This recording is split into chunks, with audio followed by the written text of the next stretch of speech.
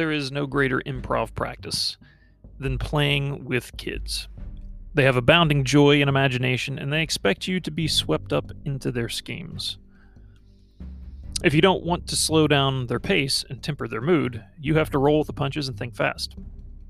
The good news is that children are far more forgiving than a typical improv audience.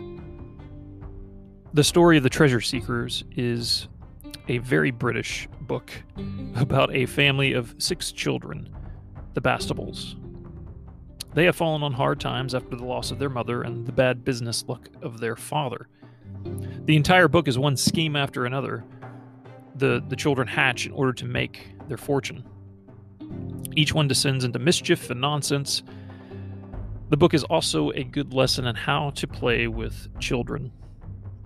The adults in the story run the full range of over-serious teetotalers to strict but forgiving gentlemen, to watchful caretakers of a young princess who are afraid she will stump her toe, to people who inherently understand the playfulness of children and allow themselves to be swept up in the moment. It is this last group of adults that the story frames as good people. Children and adults who cannot use their imagination are to be pitied. The whole story culminates in a dinner the children prepare for their uncle, and this uncle understands exactly how to get into the spirit. One of them asks, "Would you like grown-up dinner, uncle, or play dinner?" He did not hesitate a moment, but said, "Play dinner, by all means."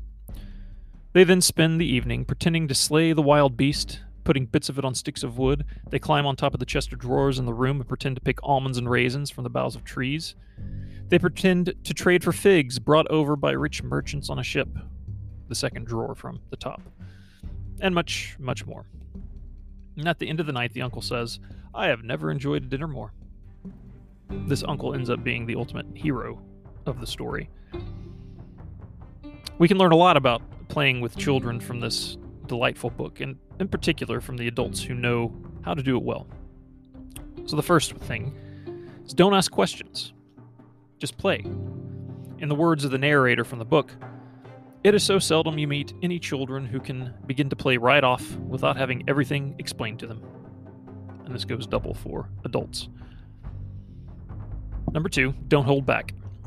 The more over the top, the better. Now is not the time to be self-conscious. Get on the floor, jump up and down, roll under the table.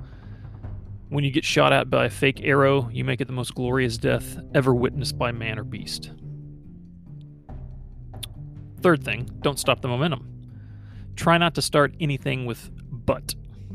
Practice the yes and method. Yes, and then I turned into a dinosaur.